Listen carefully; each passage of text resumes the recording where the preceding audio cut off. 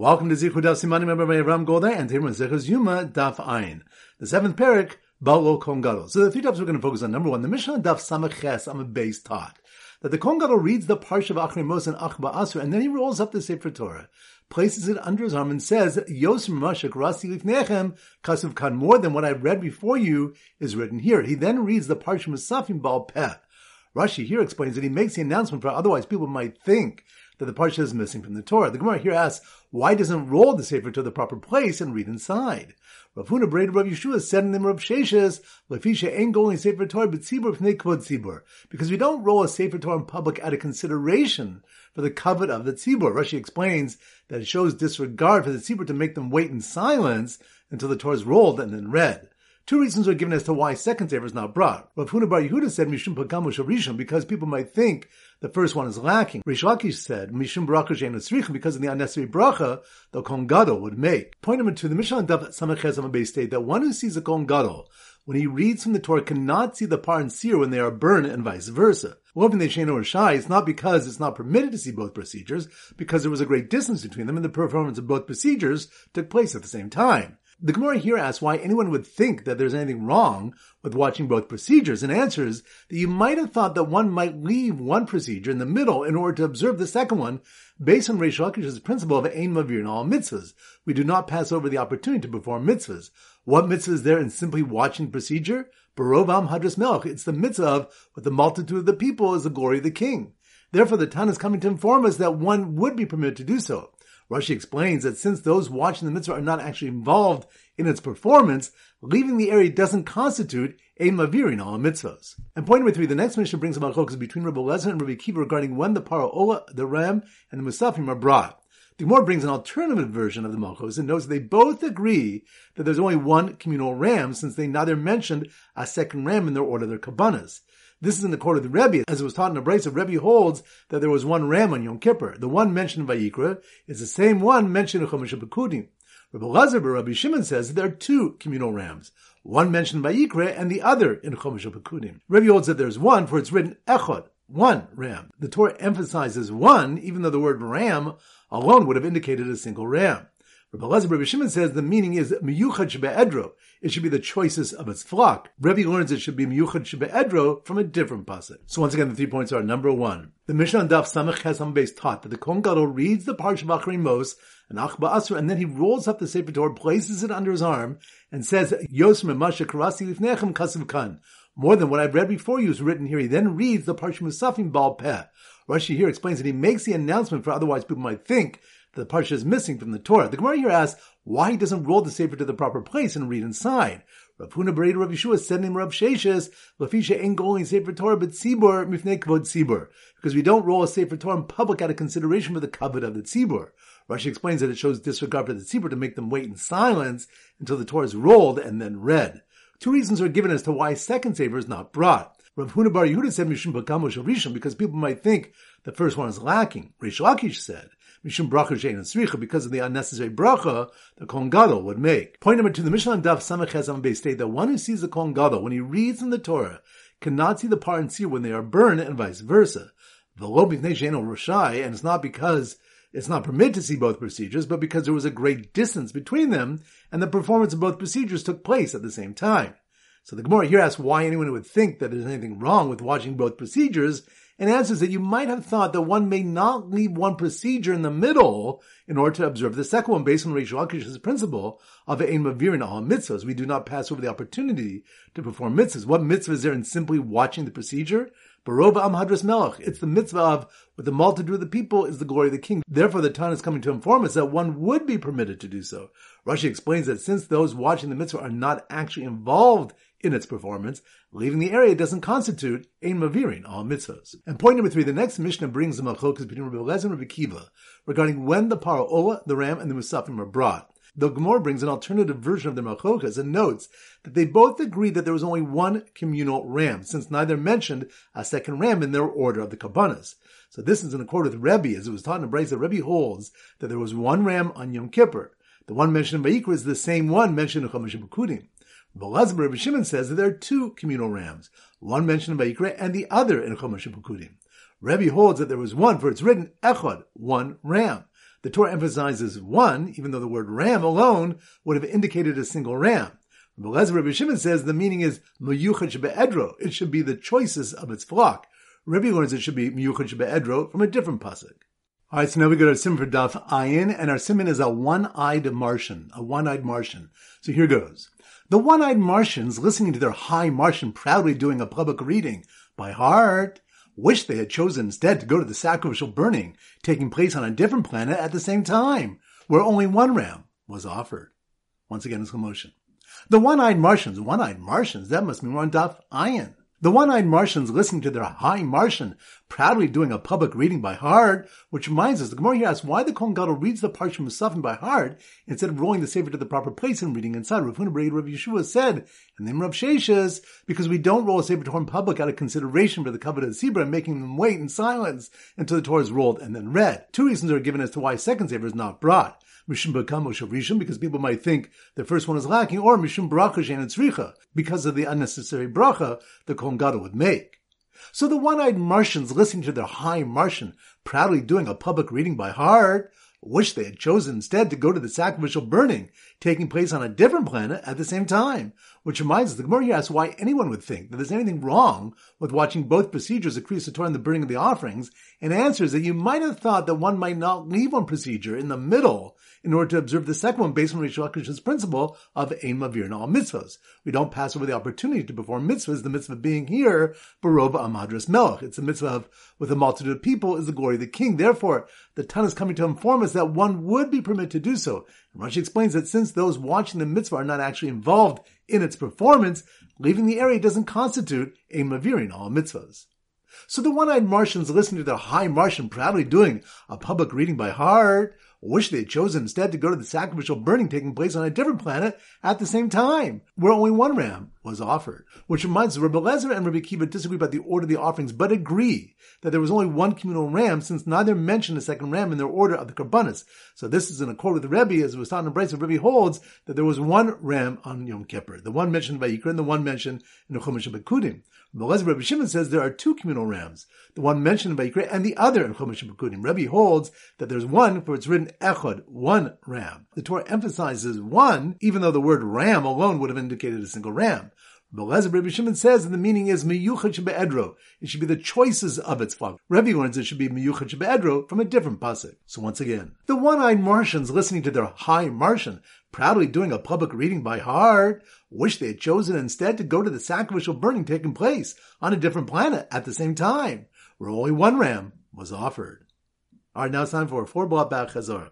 Daf Samach Vav. So the Simmer Daf Samach Vav is sewing and we use a tailor. So here goes. The old-fashioned tailor's guild, that must mean we're on Daf Samach Vav for sewing.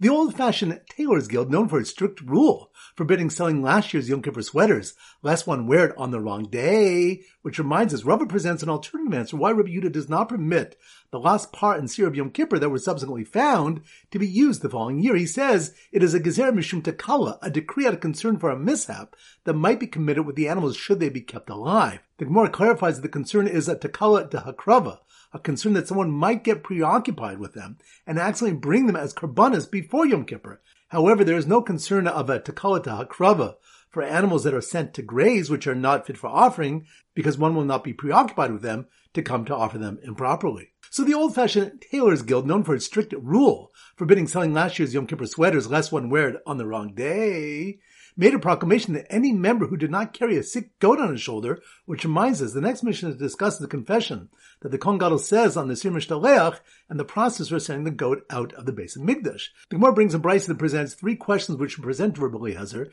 and in each case he was evasive in answering. Number 1, if the goat became sick, what is the halacha as to whether the designee should carry it out to the cliff on his shoulder? Number 2, if the one designated to send it out took sick, what is the halacha as to whether he should send it out through someone else? And number 3, if he shoved the goat off the cliff and it did not die, what is the halacha as to whether he must go down and kill it? The Chamim answered that if the goat became sick, he should carry it on his shoulders. If the designee became sick, he should send it out through someone else. And if the goat did not die, he should go down and kill it. Another brisa explains that Rabbi Eliezer was not being evasive because he didn't know how to respond. Rather, it's because he would not say anything that he had never heard from his Rebbe. So the old-fashioned tailor's guild, known for its strict rule forbidding selling last year's Yom Kippur sweaters lest one wear it on the wrong day, made a proclamation that any member who did not carry a sick goat on his shoulder would get one of 3 alternative punishments for the same sin. Which reminds me, it was taught in the Brisa that a wise woman asked Rabbi Eliezer, since the various acts of serving the egel are equally prohibited, why were the deaths of those who served it not the same? Well, she explains that there were 3 types of deaths: the sword, a plague, and hydrogen, a swelling of the stomach. Rabbi Eliezer was evasive. The Gemara brings Malchokas Rabban Levi regarding the reason. One said that the one who slaughtered a carbon or burned incense was killed by the sword. If he embraced or kissed it, he was killed by the plague, and if he was inwardly happy that people served it, he was punished with hydrogen. The other one explained that those who had Adim and Hasra were killed by the sword. If they just had Adim, they died by the plague, and if they had neither, they died by hydrogen. Daf Samach Zayin. So the Simmer Daf Samach Zayin is a sizzling barbecue. So here goes. The ravenous bachrim at the barbecue. That must be more on Daf Samach Zayin, sizzling barbecue. The ravenous bachrim at the barbecue, sitting at tables laden with baskets of bread, which reminds us, the next mission describes the Ish Iti's trek to the Azazal cliff, where 10 sukkahs were set up intermittently along the way, and at each sukkah they would say to him, Hari Mazon, Hari Maim, here's food and here's drink. Now, it was taught in a Brisa that no one ever had a need for this food and drink, so why did they offer it to him? Rather, it was offered because the hunger of one who has bread in his basket doesn't compare to the hunger of one who does not have bread in his basket. So the ravenous bachrim at the barbecue, sitting at tables laden with baskets of bread, keenly watching in anticipation for the red strip meat indicator to turn white. Which reminds us, it was taught in a Brisa that originally they would tie the Lashon Shel Zahoris on the doorway of the on the outside, and if it turned white, they rejoiced, but if it didn't turn white, they were despondent and ashamed. They therefore instituted they should tie it on the door of the on the inside, but people would still peek in and see what happened to it. They therefore instituted they should tie half of the strip on a rock and half of the strip on the goat's horns. Rabbi Nachman bar Papa said, and Rabbi Elazar al-Kapar, originally they would tie the strip of red wool on the door of the on the inside, and as soon as the goat reached the wilderness and was pushed off the cliff, the strip would turn white, and they knew that the mitzvah of the seir was complete, as it says in the pasuk, Im yuchatechem kashanim kashel yelbinu. If your sins will be like crimson, they will become white, like snow. So the ravenous bachrim at the barbecue, sitting at tables laden with baskets of bread, keenly watched in anticipation for the red strip meat indicator to turn white, while enjoying their view from on top of the harsh and rugged mountain next to a cliff. Which reminds us, it was taught in a Brisa Azazel Shia Az V'Kasha. The term Azazel indicates that the mountain should be harsh and rugged. It might be thought that the seer can be sent to a mountain in a populated place. The Torah therefore states, B'midbar, in the wilderness. U'menayin shebetzuk, and from where do we know that it must be a cliff? The Torah therefore states, Gezerah, meaning cut sharply, such as a cliff. A Brisa was taught in Yeshiva Rabbi Shmuel, Azazel, Shemechapra Maisa Uza Ba'azael.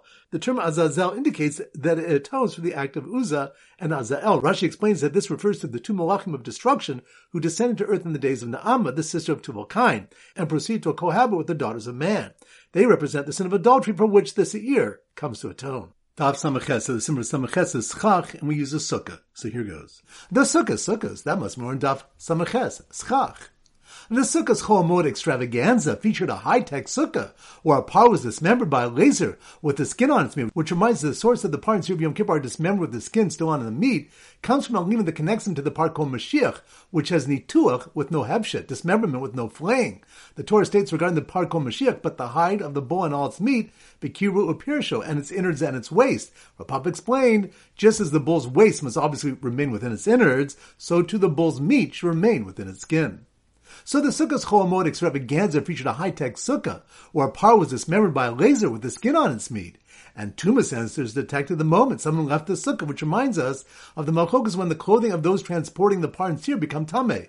The Chamim hold that as soon as they exit from the walls of the Azor, whereas Rabbi Shimon holds, Mishiyatzi Za'ur Baruban, as soon as the fire catches hold of the greater part of the limbs. According to the Chamim, even though it's known that the par and seer are burned outside all 3 camps, the pasuk states, Mechutz L'Machane, to tell you that as soon as the par and seer leave one camp, they are metame those transporting it along with their clothing. The Gemara will address what Rabbi Shimon learns from the pasuk. So the Sukkah's Chol Moed extravaganza featured a high-tech sukkah, where a par was dismembered by a laser with the skin on its meat, and Tuma sensors detected the moment someone left the sukkah, while someone dressed in Big Day Lavan read from the Torah. Which reminds us, the Kohen Gadol can wear the Big Day Lavan for Kriyas Torah even though it's not an avoda. As evident, he can do the Kriya wearing his personal begadim.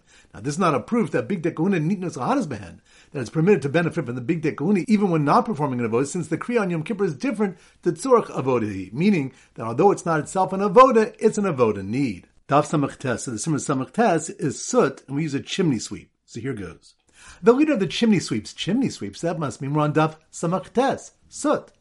The leader of the chimney sweeps bowed down to a priestly man in beautiful garments, which reminds us of Shimon HaTzaddik's encounter with Alexander and how Alexander bowed down, saying he saw a likeness of Shimon HaTzaddik on the battlefield that enabled him to be victorious. And although the din is that one should not wear big kahuna outside the base of Mikdash, the Gemara relates that either they were garments that were fitting to be used as big kahuna, or that here he was permitted to wear big kahuna as it was an emergency, based on the pasuk, Eis lasos Hashem eferus orasecha.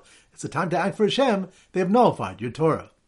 So the leader of the chimney sweeps bowed down to a priestly man in beautiful garments when he cast a fiery lion cub into a lead cauldron producing lots of soot, which reminds us of the Anshe Knesset Gedolah subduing the Yetzer Hara for Avodah Zorah and their decision to only blind the Yetzer Hara for immorality in one eye, lest the world would become desolate, which resulted in the removal of the temptation for incestuous relationships. So the leader of the chimney sweeps bowed down to a priestly man in beautiful garments when he cast a fiery lion cub into a lead cauldron producing lots of soot. While an assembly of great judges looking on proclaimed Hashem was powerful and awesome. Which reminds us that the Gemara explains the reason why the Anshe Knesset Gedolah were called by that name is that they restored Moshe Rabbeinu's praises of Hakadosh Baruch Hu of Gibor and Nor that Yirmiyahu and Daniel had ceased to use, thereby magnifying Hashem's greatness. So once again, the leader of the chimney sweeps bowed down to a priestly man in beautiful garments when he cast a fiery lion cub into a lead cauldron producing lots of soot. While an assembly of great judges looking on proclaimed Hashem was powerful and awesome. That concludes the shir. This is Rabbi Avram Golden Zichur wishing you a great day and great learning.